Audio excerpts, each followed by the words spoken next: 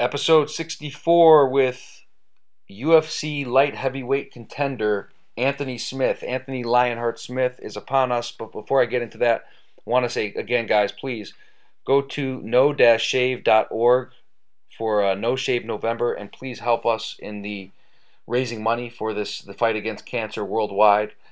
And again, you can search it in the last episode, episode 63. Just contribute $25. That's all we're asking for. We're halfway through the month of November. If you can go in there to the Optimal Life No Shave page and contribute a minimum of $25, it will be great. It will be appreciated, and you will be doing a service for others to try to find ways to continue to thwart this deadly disease that millions of people are struggling with every single day. So wanted to make sure I got that in there. Again, no-shave.org, No Shave November. Google it, the Optimal Life Podcast. You can get it in episode 63, the link. And if you can go in there and make a contribution, it would be tremendously appreciated. With that said, episode 64 is with Anthony Lionheart Smith. He's the number 3 rated UFC light heavyweight contender in the world. And we talk about his pretty crazy adverse path from his early teenage years all the way up through to where he is now at 30 years old, 44 professional fights within the past 10 years. And he hit some pretty low moments in his life, some rock bottom moments that I know most people can relate to in some way, shape, or form. Obviously, his is different than and unique to himself. But again, he shows that adversity is okay as long as you find ways to attack it face on, face forward, head first, to come out a better person on the other side. And that is what I took away from this conversation with Anthony Smith. A great guy, and a guy that has potential to be a champion within the next year or two in the UFC. So let's look back at this episode, and God willing, he will be donning the belt, the strap at 205. And we'll look back and say, oh, we knew it. We knew that the potential was there, and he did it. So without further ado, sit back, relax, and enjoy this very insightful, motivational, and inspirational conversation with the one and only Anthony Smith. The Optimal Life. You know, one thing you and I have in common is we both have 3 daughters.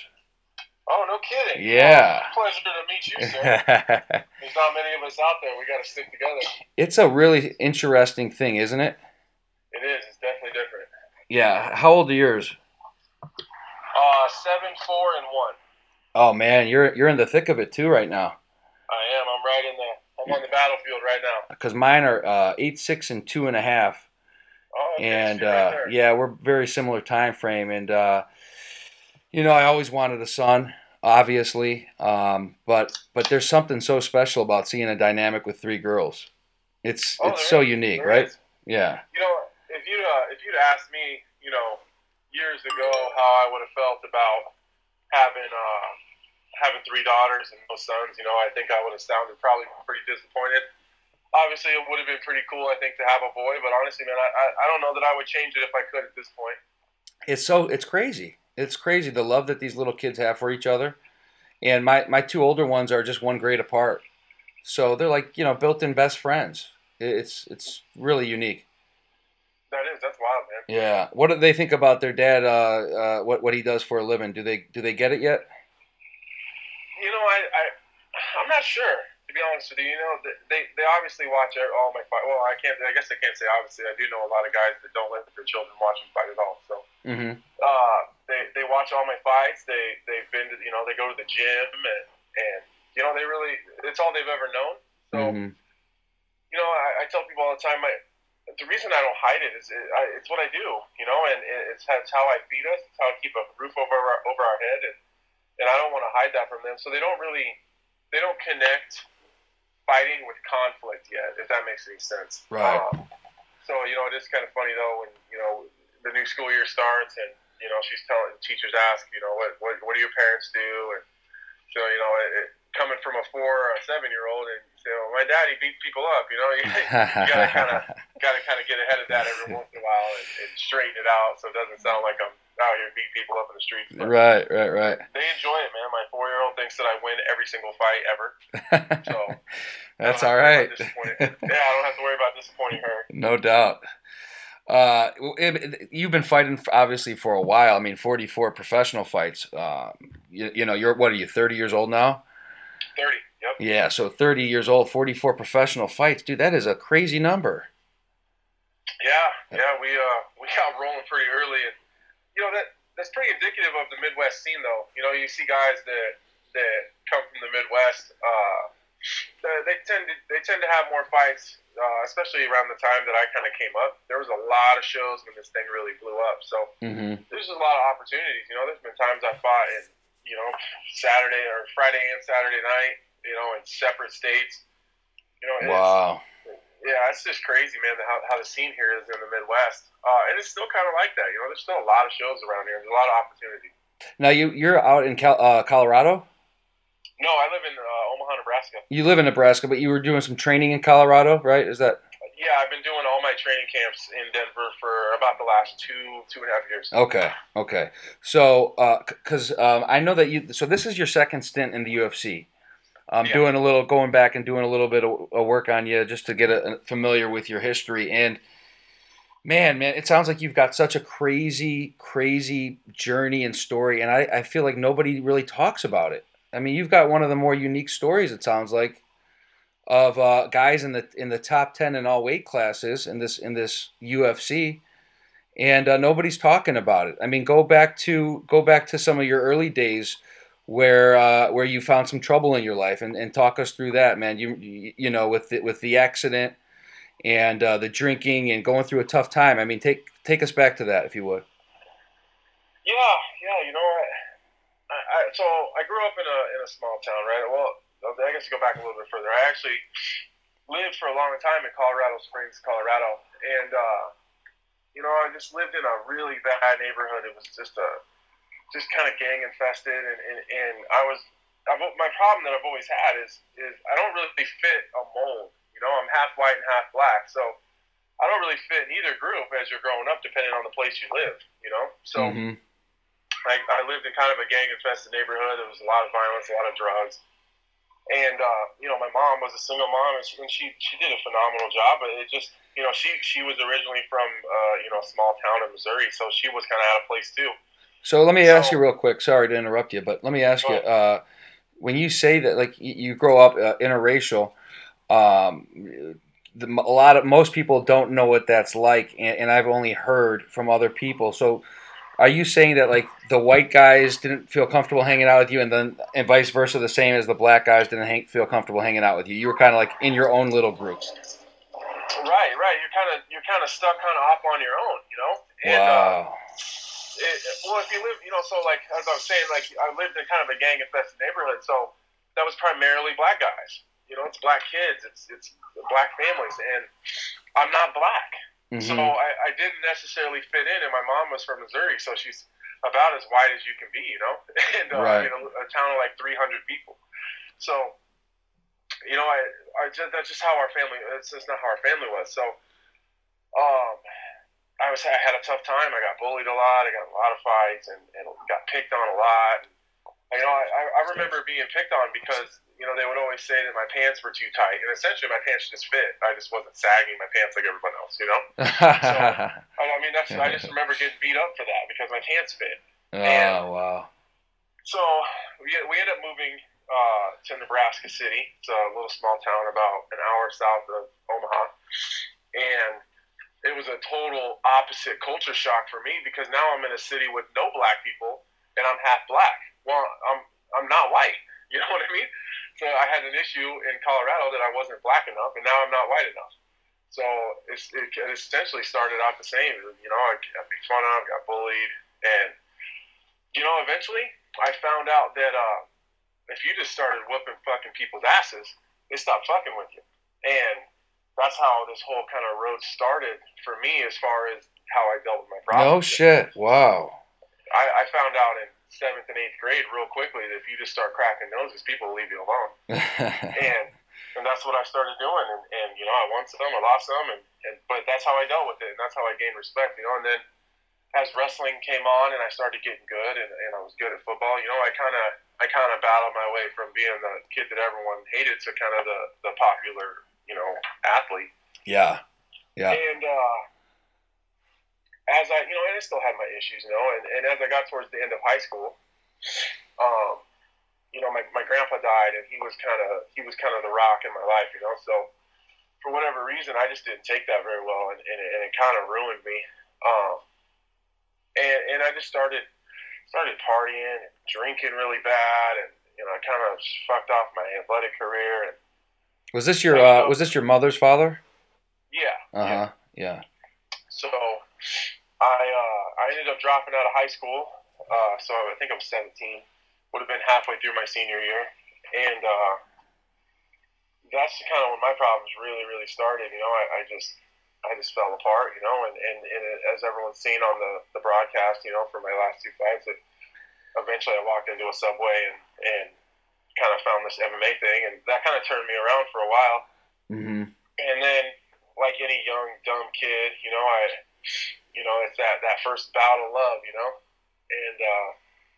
that all happened, and when that fell apart, so did my life, and that was kind of how things happened for me. Once one real bad thing happened, I just let everything else fall apart, and made those problems so much more worse for myself. Yeah. It's. I'm sorry. Go ahead. No, go ahead. Yeah, no, it's interesting how I think us as just human beings, as people, we put so much emphasis onto our internal happiness by the love and affection and just things that are shown to us by other people. And it's amazing how one person that comes into your life and then maybe steps out of your life, how that could take such a toll on you, whether it's a girlfriend, a boyfriend, a marriage, obviously. But it's just amazing. I've talked about it on the show with plenty of people from all walks of life, how reliant we are on other people, and then we give those types of people so much clout once they're gone. You know what I mean? Right. Well, we give them so much power. Power over you. Yeah. So it sounds like that was similar to you, and you're what were you, 20 years old at that point or something? Yeah, I was 20. So mm-hmm. then things fell apart for me, man, and that was when I was at my worst, and and I just barely made it through my grandpa's thing. I just came out of that, and here we are again. Mm-hmm. So I'm gonna be honest with you, I've never told this part of the story, but I've told the story. Anyways, I'll give you the good part of it.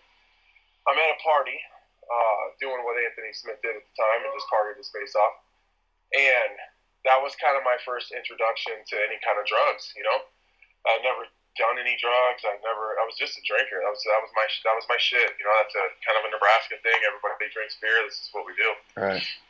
And that was kind of my first introduction to drugs. And I didn't know how drugs would affect me or anything like that. Well, fast forward to the next morning, I'm still partying. I'm still doing drugs. And I was trying to make it home, and I don't remember anything past 6 a.m., but I'm just trying to make it home, man. Hit a couple cars in the parking lot of the house that I was leaving, trying to get home, and I passed out on a gravel road doing 85 and woke up on life support a few days later. Dude, what is that moment like when you open your eyes and you're in a hospital bed and you have no idea what the hell happened to you? Oh, man, it was I can safely say it's one of the most terrifying things I've ever imagined. I remember wondering, I remember I woke up just a few seconds before I actually opened my eyes, and I was trying to figure out what was going on. You ever start to wake up, but you don't quite open your eyes, and you can kind of be aware of your surroundings first? Yeah. Mm-hmm. And I remember hearing the beeping of all the machines, and I figured out pretty quick that I was in a hospital. And I remember I was kind of wiggling my fingers and wiggling my toes, and I remember I hurt really bad, but I could move everything. And I remember being relieved that everything worked. I was like, okay. Now I'm trying to track back in my head, what's the last thing you remember? Yeah. And I remembered I was driving at 6 a.m. in Peru, Nebraska, a little college town, at about 6 o'clock in the morning, and it was we had convinced some college student to buy us more beer. because I wasn't old enough to drink yet. So then I realized, all right, I must have been in a car accident, and then I realized I was driving, and then I remember the machine, like the ventilator that I was on, I hadn't realized that there was a ventilator in my mouth yet. So I like bit down on it, and it stopped breathing for me, and it like kind of kinked it, and then all hell broke loose, because then I realized, holy fuck, I'm on a goddamn ventilator, and then I start freaking out, and I don't know what's going on, and then I'm terrified. Like, did I kill somebody? I have no idea what happened. Shit. So now I'm terrified, thinking like, here we go, like my life is over. Like, no way that I just did all this to myself, and nothing else happened to anyone else. So there's just all those thoughts run through my head, and they run in, they sedate me again, and then I was out for a while again. I woke up the second time the next day, and I was a little bit more calm because I didn't want her to put me out again. So I was able to move my hands, so my mom came over and gave me her cell phone so that we could type messages back and forth to each other. That's how we could communicate. So she hands me her phone, and I said what happened. She told me I got in a car accident, which was pretty clear to me at that point already. I think I asked who was I with. She told me I was alone, and then I remember being so afraid to hand her the phone, but I remember typing that I hurt anyone. And I remember the whole room just broke out crying. Like, they were just hysterical because and then me, of course, I'm like, oh my God, I did. Like, oh, I'm so fucked. And then, she just said, no, you were by yourself, you wrecked, it was a one-car thing, no one else was around. And then after that, I had a pretty good sense of relief. Oh, sure. I didn't hurt anybody. I'm alive. I'm not paralyzed. I can deal with anything else after that.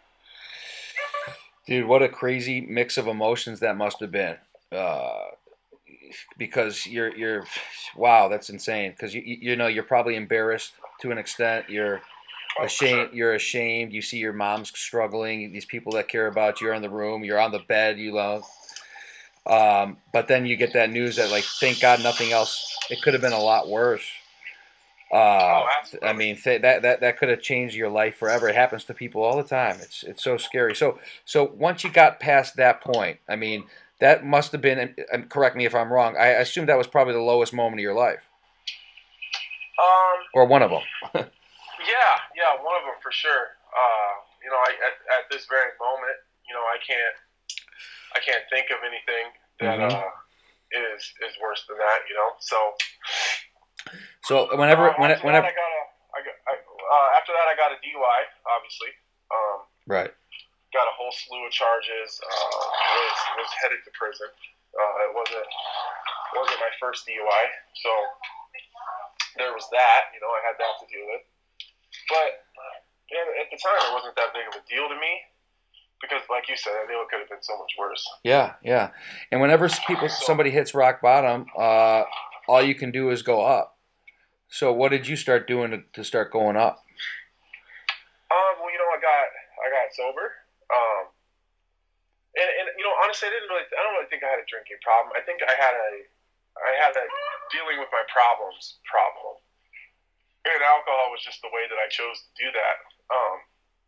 Makes sense. Yeah. I did a little bit of jail time. And when I say that it wasn't a big deal and I wasn't worried about it, by that I mean, like, I was willing to take my punishment and I accepted it. You know what I mean? Sure. It wasn't one of those situations where I was like, oh my God, I'm going to go to jail. I'm out. You know what I mean? I didn't really care because I knew I deserved it. And I was just happy that it wasn't worse. And that's what I mean by that. I don't want it to come off like I didn't care that I got a DUI. Yeah, totally.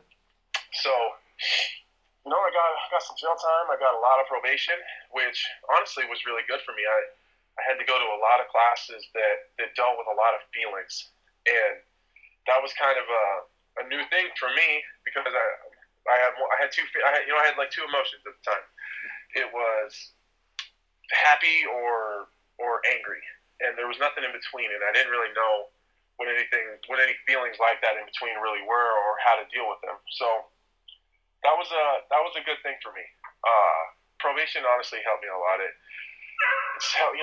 I said, it forced me to not drink, so I couldn't hide all those feelings, and I was able to deal with it. And once I got my ankle monitor off, I decided that we're going to get back on this horse and we're going to figure this shit out. You know, like I always say, come hell or high water, you know, world champion or I'm going to die trying. And I mean that, you know what I mean? And I've gone through too much shit to not make it happen. So that's what I did. I went back to training and went back to fighting. I think I lost my first fight after the accident. And this is just the road we've been on, man. There's been 100 ups and downs since then, but things will never be that bad again. Exactly. Well, you have too many people that are relying on you now. Big difference right. now. Well, yeah. and, you know, and that made a huge difference too. When it was shortly after all of that stuff happened that I met my fiance Michaela, and that you know, since then everything's really been up. You know, I haven't. I don't know, man. I tell people all the time that I think the thing that really turned me around, and I think that the car accident would have been enough, but I think that what really solidified that was Michaela and my kids. I think that I needed someone to need me, if that makes any sense. I was kind of just floating around the world, and I knew that I knew that obviously being a world champion was my dream, but other than that, I didn't really know who I was. You know, I kind of had. My identity was kind of just a fighter. That was all I knew. And that was all that I wanted to know. And once I met Michaela and we started having kids, and, you know, essentially she forced me to grow up. You know, she forced me to do the things that real men do. And once we had our first child, it's been all about her and my kids, because if it wasn't for them, I'm not sure that I would have. You know, who knows? Maybe that DUI and the probation and the car accident, like maybe that would have fixed me for a little while. But I don't know if I would have went back to doing what I was doing the first time I had another problem. Yeah. But by having these four girls,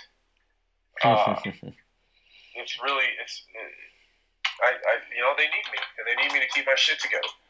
And I think that's really the deciding factor in any decision that I make, whether it's good or bad. Absolutely, man. And anyone that doesn't have kids, it's impossible for them to understand what you're saying. But boy, once you have just one, it will change you. It's like a checks and balance in place. It's almost like your subconscious mind won't even allow you to go down those paths of drinking and partying till 6 a.m. You know that there's way too much to lose. Way too much to lose, man. So you got back on the fighting scene, and obviously you were in the UFC. You bounced around several times to some different organizations, it looked like. But then you came back to the UFC a few years ago, and to me, again, this is what I follow the UFC a decent amount. I'm not a diehard, but I'm enough of a fan to know what's going on.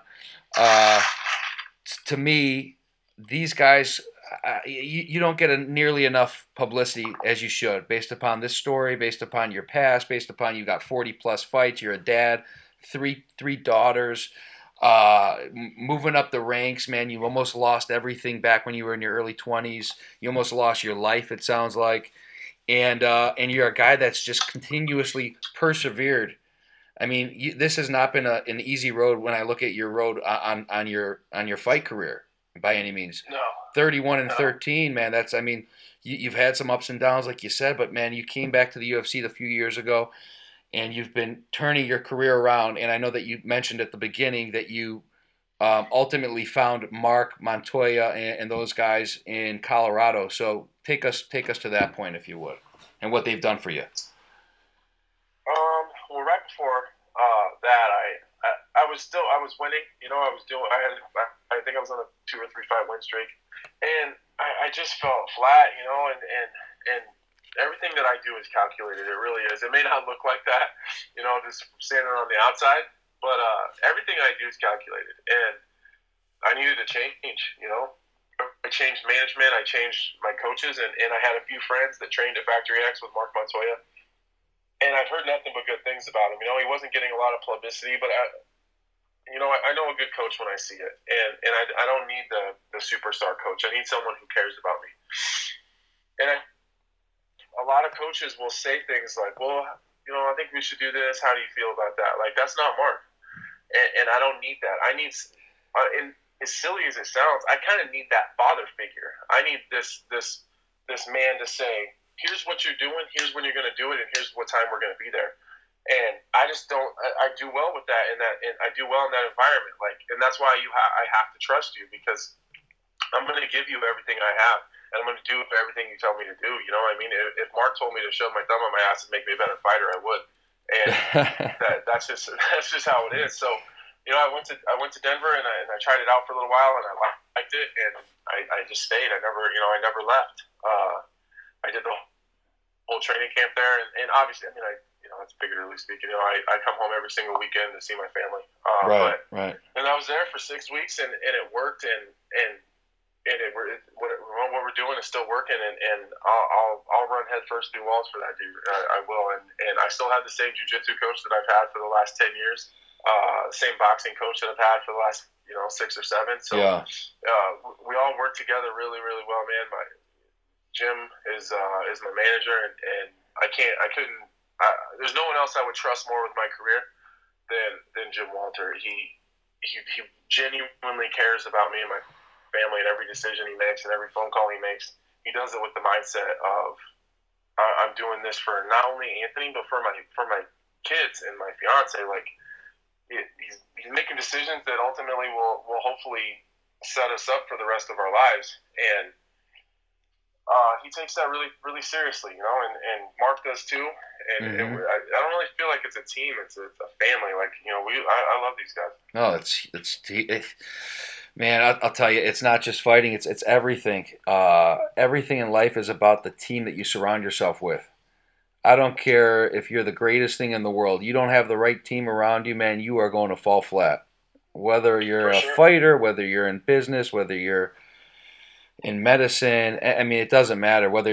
Just in life, you got to surround yourself with the right people. How did you meet? How did you come across Jim Walter? Through Mark. Okay. What I found, you know,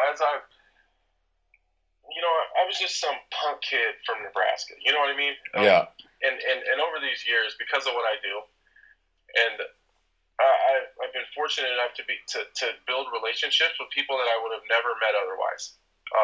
You know, and that's everywhere. That's, you know, I got friends that are doctors and neurosurgeons and lawyers and, you know, people I would for no other reason we would have never connected. Yep. And you set all that bullshit aside, and it's just two people. You know what I mean? It's just two people that enjoy each other's company or that are friends or whatever. But because of the position I'm in and what I do, you know, people tend to open up to you. You know what I mean? And that's how you really meet people. Yeah. But so what I found is that good people and like honorable men surround themselves with like-minded people. So when Mark, you know, when I had a couple friends that trained with Mark, and so I went there. That worked out well. I realized that I learned really quickly that Mark is an honorable guy. He's a good dude. He's God-fearing, loves his family, great husband, great dad. You know, everything. You know, Mark he checks all the boxes on just quality, good-ass dude. And sure. You know, I needed a manager, and I didn't have one, and his recommendation was Jim. So right away, at that very moment, I would have signed with Jim without ever even meeting him or talking to him, just because Mark trusts him. Wow. And you know, that's the kind of respect and admiration I have for Mark. And me and Jim talked on the phone, and we went over some things and decided to give it a shot. And that was that, man. And Jim Walter has been one of the guys that he's not only saved my career, but he's molded me into a different minded person. You know, it's really, like the track that this dude thinks on is just on another level. You know, he thinks about shit that I would have never even thought about. You know what I mean? You know what it must be that Miami, Ohio college education, because that's where I went to school. Him and I both went there. That's gotta be it. That's gotta be it. Well, you know, number one, he as far as a businessman, Jim, you ain't gonna find anybody better than Jim. as far as crunching numbers and making business decisions and his negotiating abilities, that's what every manager is going to tell you that he's the best at. But I've never met anybody that's better at it than Jim is. Yeah, there's a lot of guys that are like slick talkers, but they don't have the brains to back it up. You got to have those smarts, yeah. And I mean, Jim will break shit down to people, and like to the point where they're like, he's right. Like they can't even argue with him. You know what I mean? He's so goddamn good at what he does. That's awesome. And he's really analytical, and he works with numbers. He doesn't negotiate with feelings. He doesn't work with feelings. You can't quantify that. So no doubt. Everything's based on the numbers. Yeah. And he's the best at it. So and really, as far as most managers go, that's where most guys stop. That's about all you're going to get out of your manager. But Jim is, he's helped figure out who I am what I am as a brand. Like, how do we brand me, and how do we take who I am as a person and turn that into a brand and turn that into something that we can not only sell to potential sponsors or align ourselves with certain companies as far as partnerships and stuff like that, but how do we show the fans who I really am? You Exactly. know what I mean? Because if you look at me from the outside, and this is what Jim used to say, if you look at me from the outside, I look like a serial killer. But if you have a conversation with me, you'll realize that I'm probably 100 times more intelligent than you would have ever imagined, and I speak well, and I'm well read, and I'm just as analytical as Jim is. It's just in different areas. So and oh, by the way, you're the number 3 ranked light heavyweight in the world. For sure. The UFC. Sure. So, by the way, which is hard to sell to the fans if you don't know me. So how do we exactly? How do we get the fans to see who I really am? Well, like nobody knows. Honestly, until just recently, no one knew I had 3 daughters. No one knew I had kids. No one knew I was engaged. No one knew that I'm a hunter and a fisher, and no one knew any of that stuff. So like Jim has done a really good job of just kind of getting who I am out there. And I think that's kind of overshadowed my story a little bit as far as where I came from. Yeah. People are kind of seeing the end product, or at least where I've built myself to now, and no one really has paid attention to where I came from. Don't you love that when you hear like you're like the new guy on the scene? Oh yeah, it's right? amazing. Breakout star of the year. Yeah. God damn, I got more fights. I remember being at that press conference and someone had talked about me being a new guy in the block, and I remember saying, I think I got more fights than everybody up here. And then someone wrote an article, and other than Cowboy Cerrone, I did. Yeah, no doubt. I mean, 44 fucking fights, man, in what, 10 years? Yeah. Jeez. Yeah, actually, sorry, go inside, baby. On the last fight card, I had more finishes than the entire card had fights total. Like, I finished more people than any other guy on the entire fight card had fights total. Now, you're talking about this last fight against Ozdemir? Yeah. Okay. Yeah. Okay, and you were the main event that fight. That was the main event. Yes, sir. That was your first main event? Second. Oh yeah, Shogun. Okay. Yeah. Yeah.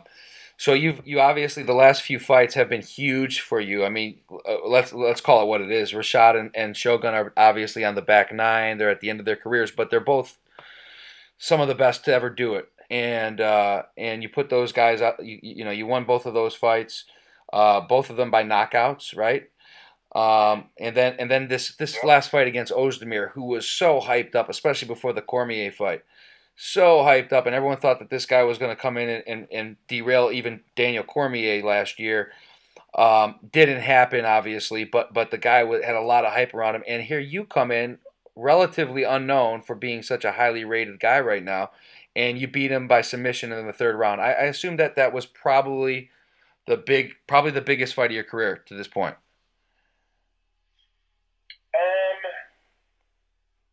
Yeah, it was a big one. I would say that it was the biggest win, but as far as personally, I think the Shogun fight was bigger for me. Mm-hmm. Just strictly just for me speaking. But okay. As far as the biggest win of my career and the most important, Ozdemir was absolutely the most important. You say because Shogun's one of those guys that you were probably watching as you were coming up back in the day. Yeah. Shogun is he's like a mythical creature. Yeah. You know, like if you ever like think about it, you never really seen him. Like he didn't do a lot of media. He didn't go to a lot of events. He didn't do a lot of meet and greets or anything like that. Like he just kind of crawled into his hole and then he'd pop out when he was ready to fight, and then he'd just put on some epic battle, and then he'd just slither back into the hole. You know, That's this awesome. is kind of how I always looked at him. And he's just an absolute savage, and taking it on, 10 or 11 days notice or whatever I did, and flew all the way over to Germany to fight in my first ever main event and my second fight at 205. The cards were kind of stacked against me a little bit in that one. And, I was able to come out of it. It was one of the biggest reliefs I've ever had after a fight, and there was, and it was like 3 weeks after the Rashad fight or something like that. So that was a big one for me. Oh, it's but huge. As far as my career goes, Ozdemir was definitely the biggest, and honestly, Ozdemir was one of the top. It's probably the toughest fight I've ever had. Yeah, that was a war, man. I saw some images of you leaving the ring with your arms around some people. I mean, that was a complete war, wasn't it? Yeah, it was. Yeah. And some of it was my fault. There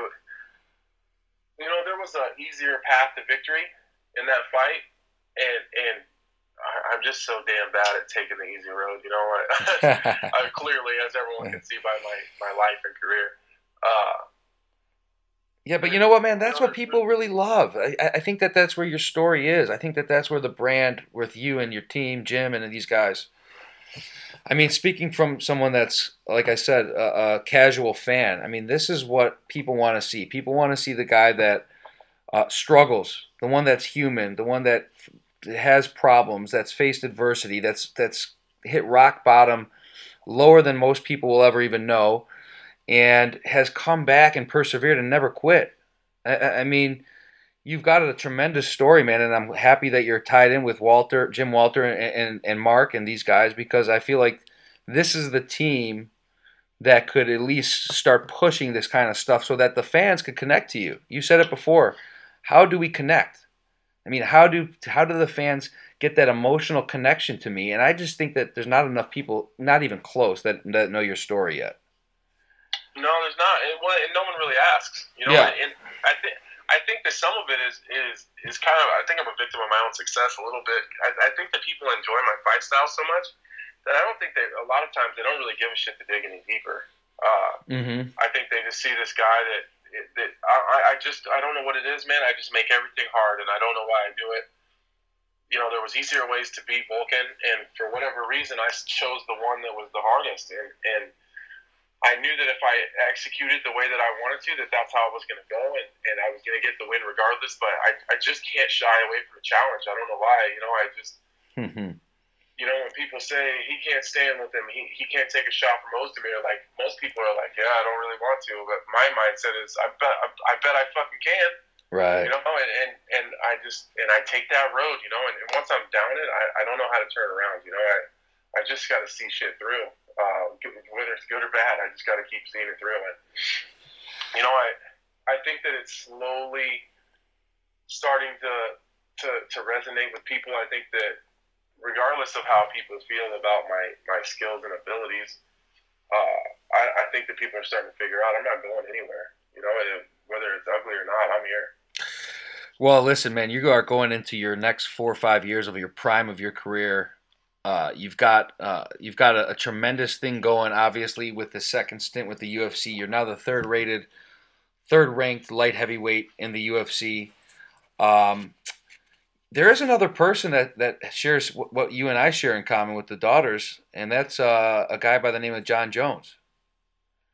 That is actually, when you said that earlier, that actually popped in my head. But I do actually know someone else. Yeah, so I'm not talking Joe Rogan or who else, Tim McGraw or Kobe Bryant, but John Jones is a relevant one in this regard. I know there's nothing personal with Jones, but I was reading some quotes and I saw some things come up. What happened? He made the comment that Anthony Smith wasn't worthy of a title shot or something like that? It was somewhere along the lines of he's not impressed with me and he doesn't think that I'm ready. But he did say that if offered, he's more than happy to give me a title shot because he thinks it'll be an easy fight. Ah, okay. I gotcha. Well, aren't those the ones that you love? I mean, don't you love that?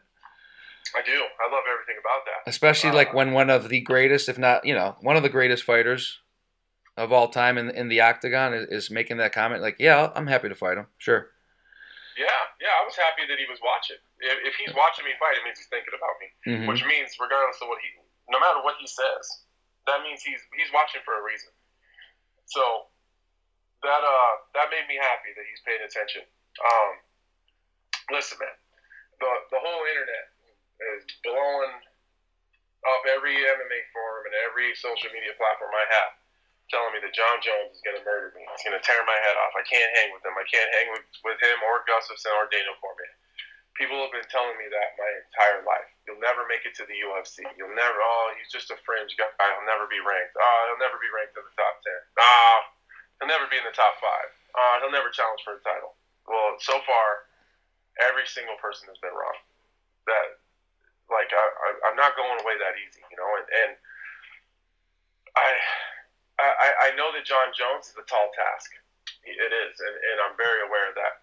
And something I said to Dan Hardy a few weeks ago, the thing that intrigues me the most about John Jones, and the reason that the only name that I will say is John Jones is because I know that I possess the abilities to beat him, but I'm not sure that I can. And I like that feeling. I like that weird, I don't really know what's going to happen here feeling. And I haven't had that for a really long time, and I've been chasing that kind of nervousness, weird kind of, I don't know what's going to happen feeling. I've been chasing that for a long time. And it's kind of like chasing the dragon, like who knows what's going to happen when you catch it, but you're still going to chase it, and I love it. And, I got a weird style, and I have an uncanny ability to figure people out. I'm not the best striker in the UFC. I'm not the best wrestler. I'm not the best jiu-jitsu guy. But I absolutely am confident that I'm the best problem solver that's ever fought in the UFC. And if you give me long enough, I'll figure you out. I'll figure it out eventually. And once I find the hole, I'll drive a truck through it. And I know I can beat John Jones. And I need that fight. And the whole camp for Ozdemir was focused on getting to John Jones. That was it. Do whatever I got to do to beat Ozdemir to get to John Jones, and God damn it, we're here. Are you? Yeah, dude. There's a lot there. First thing that comes to mind is you sound, based upon this and based upon where you're at with your fight career. Is this the most sound mentally that you've ever felt in your career? Yeah, for sure. Just spending so much time with Mark, and I keep beating this horse, but spending so much time with my jiu-jitsu coach Scott and Mark and Jim, I've just become so self-aware, and I know where I'm good and I know where I'm not, and I know where to go when I need to be safe, and that's not just even talking just strictly fighting. That's just in life. Since I've been with Jim and since I've been with Mark and all, the kind of the three coaches and they've just made me a better person and just a better man in general. Mm-hmm. And with that comes you gotta be honest with yourself. And for example, I was going into the Shogun fight and people kept asking me questions about it, and I just said Shogun was my idol. He was my favorite fighter for a long time. He was someone that I looked up to, someone that I just wished so damn bad. I prayed every single night that I could eventually make it to a spot where I accomplished even a fraction of the things that Shogun has done. And then the whole world blows up saying that I'm going to get walked through because I have too much respect for him and I'm fighting my idol and I'm not going to be able to beat him. And then I go in and I do what I do to him. And, like people are just, like, if you're honest with yourself, you can do great things. And I'm okay with saying I might not be able to beat John Jones, but that doesn't mean that I'm going to go in there and lay down for him. You know what I mean? And that mindset is, like, the ability to be honest with yourself is probably one of the biggest things that I've probably picked up over the last 2.5 years. You got to be honest with yourself, and it's okay to not know, and exactly. I think historically, you look at football players, you look at wrestlers, you look at MMA fighters, and you see a guy who says, I don't know if I could beat him. You immediately think that that's a weakness, and I don't think that it is. I really don't. And if anything, I think that it's a strength. I think that going into a fight where you don't know that if you can win, there's no expectations. I just need to go in there and I need to fight my ass off and do as great as I possibly can do, and we'll go from there. What's scary about something like that is you probably don't even know how good potentially you might be until you have a guy like that standing across from you, going into a camp like that. That feeling, like you said, that you haven't had in who knows how long. I mean, those are the types of fights where it pulls the absolute greatest out of people. Like when you were talking about that, I remember the T.J. Dillashaw versus Renan Barão. Renan Barão. Yeah. That's what was coming to mind when you were talking like that. Yeah, well, and here's one of my biggest weaknesses. Well, it depends on the situation. Sometimes it's an advantage, and sometimes it's a weakness. I've always done this. From being a wrestler to a football player to a fighter, I've always competed to my opponent's level. Now, if you're fighting someone who's not as good as you are, that's not good. That's definite weakness. Exactly. Yeah. But if you're fighting the pound for pound best fighter that's ever stepped in the octagon, I would say my ability to fight to my opponent's level is probably a good one. I mean, that's probably an advantage, I would imagine. So that's kind of the deal with Ozdemir. I kind of fought down to him a little bit, regardless if he was ranked number 2 in the world at the time. I feel like technically I was superior, but I kind of fought down to where my opponent's at, and Mark Montoya says if he could get rid of one, but that I only do to win, and that's not even a conscious thing that I do, but for whatever reason, if you were kind of go back and look at my career, obviously I've got the ability to knock people out, and I've done it often, but kind of over the course of my career, you kind of seen in the Ozdemir fight, I do enough to win, and that's about it. Like I do what I have to do, but not too much more than that. And it's not laziness. It's not. You there?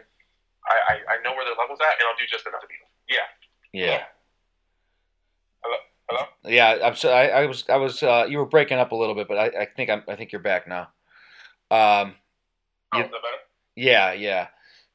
So yeah, basically what you were saying is that when you typically have the tendency to fight to the level of your competition, is what you're saying. Right. Yeah. And if you're fighting someone who's a lower level than you, then that's kind of a bad thing. But right, exactly. If you're fighting John Jones, that's a good quality to have. So, are you Anthony? Are you like staying in shape for this big fight between Jones and Gustafsson, just in case one of those guys gets hurt? Or are you off right now?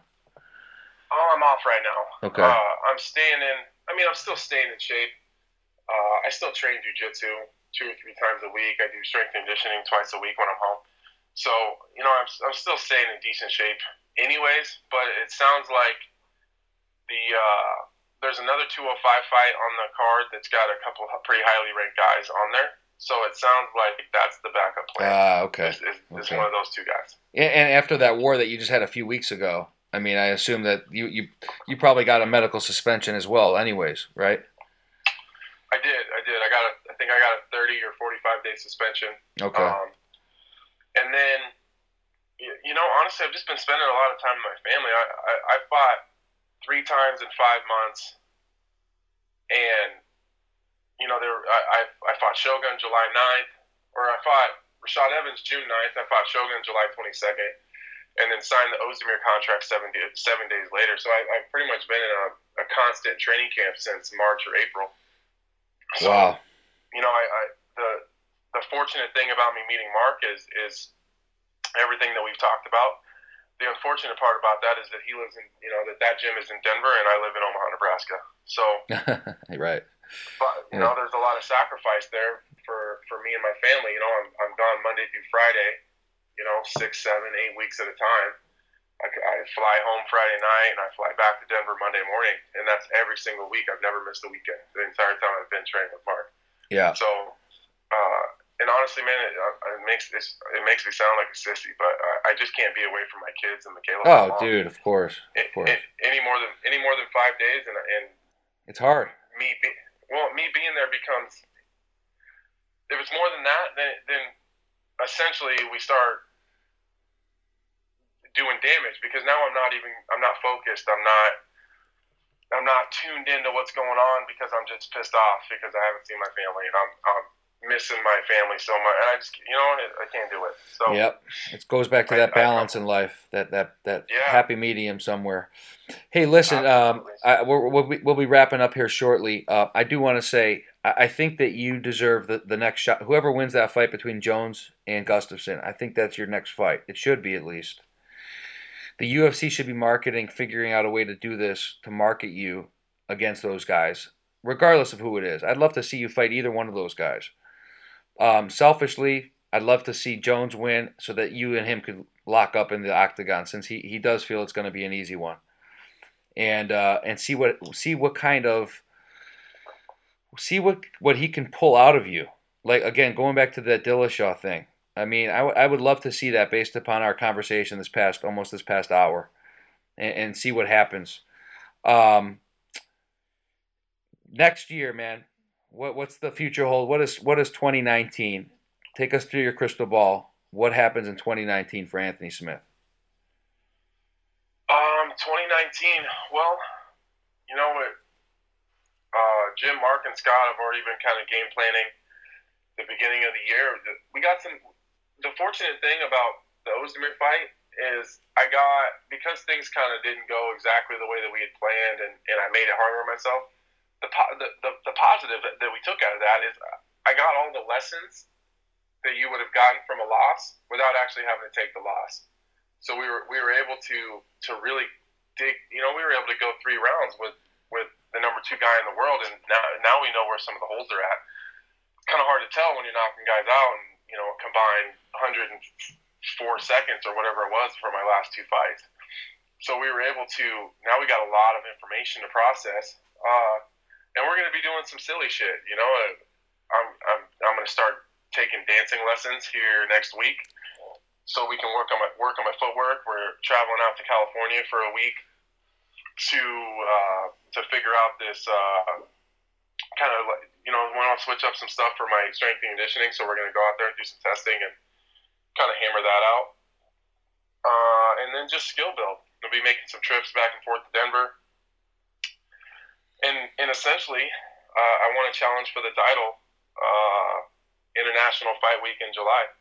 So I'm going to spend the next 7 months figuring out how we can be the best Anthony Smith come summertime, and whether it's Jones or Gustafsson, it doesn't. Honestly, at the end of the day, it doesn't matter to me. It's never been about one person. It's always been about the title. Mm-hmm. But as you said, selfishly, I hope it's John Jones. But if it's Gustafsson, then that's who it is, and that's who we're fighting. So, yeah, that's my plan. Is just to spend the next 6 or 7 months getting better and closing these holes up and shoring up my conditioning and basically what you just get better. No doubt. Just focus on getting better and then go win a world title. Last question, man. Where'd you get the nickname Lionheart? Have you ever seen the Van Damme movie? Oh, yeah. That's essentially the beginning of my amateur career. MMA wasn't sanctioned in Nebraska when I started fighting, so it was super underground. It was sketchy as fuck. It was weird, and that's kind of it was just dirty and grimy, and I had a reputation of kind of taking a whooping the first part of the fight, and I would always pull out something crazy at the end.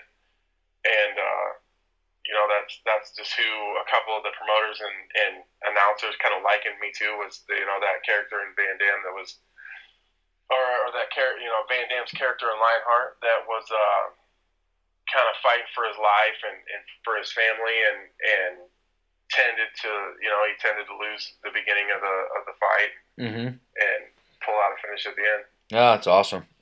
That's great. It's a great movie. Yeah, it's a great movie, and it's a great nickname, man. It means that there's a lot of meaning behind that. Heart of a Lion, Lionheart. It's good stuff, and obviously with the family man that you are, your fiance, your three beautiful daughters, man. That's it's important to have that kind of mentality and that protector mentality. So, like I said, brother, thank you so much for taking the time tonight. You gained another fan here tonight, and God willing, your profile will continue to raise, and we'll be seeing that strap around your waist in the next year or two. For sure, man. Thanks a lot for giving me the platform, man. I appreciate it. And hopefully soon we can connect again and have another chat. Oh, dude, absolutely, we'd love to. You know what we can do, man? We'll get you up to Cleveland. I'm here in Cleveland, Ohio. That's actually where Jim Walter's from originally. Yeah, we'll get you to Cleveland, man. Me, you, maybe Stipe, Jim. We could do like a round table podcast. That'd be fucking great. Oh, that'd be amazing. That'd be great. That'd be great. Jim's been trying to get me to come up for a Browns game. Oh, stay at home. Don't worry about that. That's what I told him. I said, nah, you can meet me in Denver. We'll go to a Broncos. Listen, if he could have gotten you those Cavs tickets when they were winning championships a few years ago, that would have been one thing. But, Right. Yeah. Right. Hey, man, listen, good luck with everything. We'll stay in touch. Thanks a lot, man. Take care of yourself. Thanks. You too.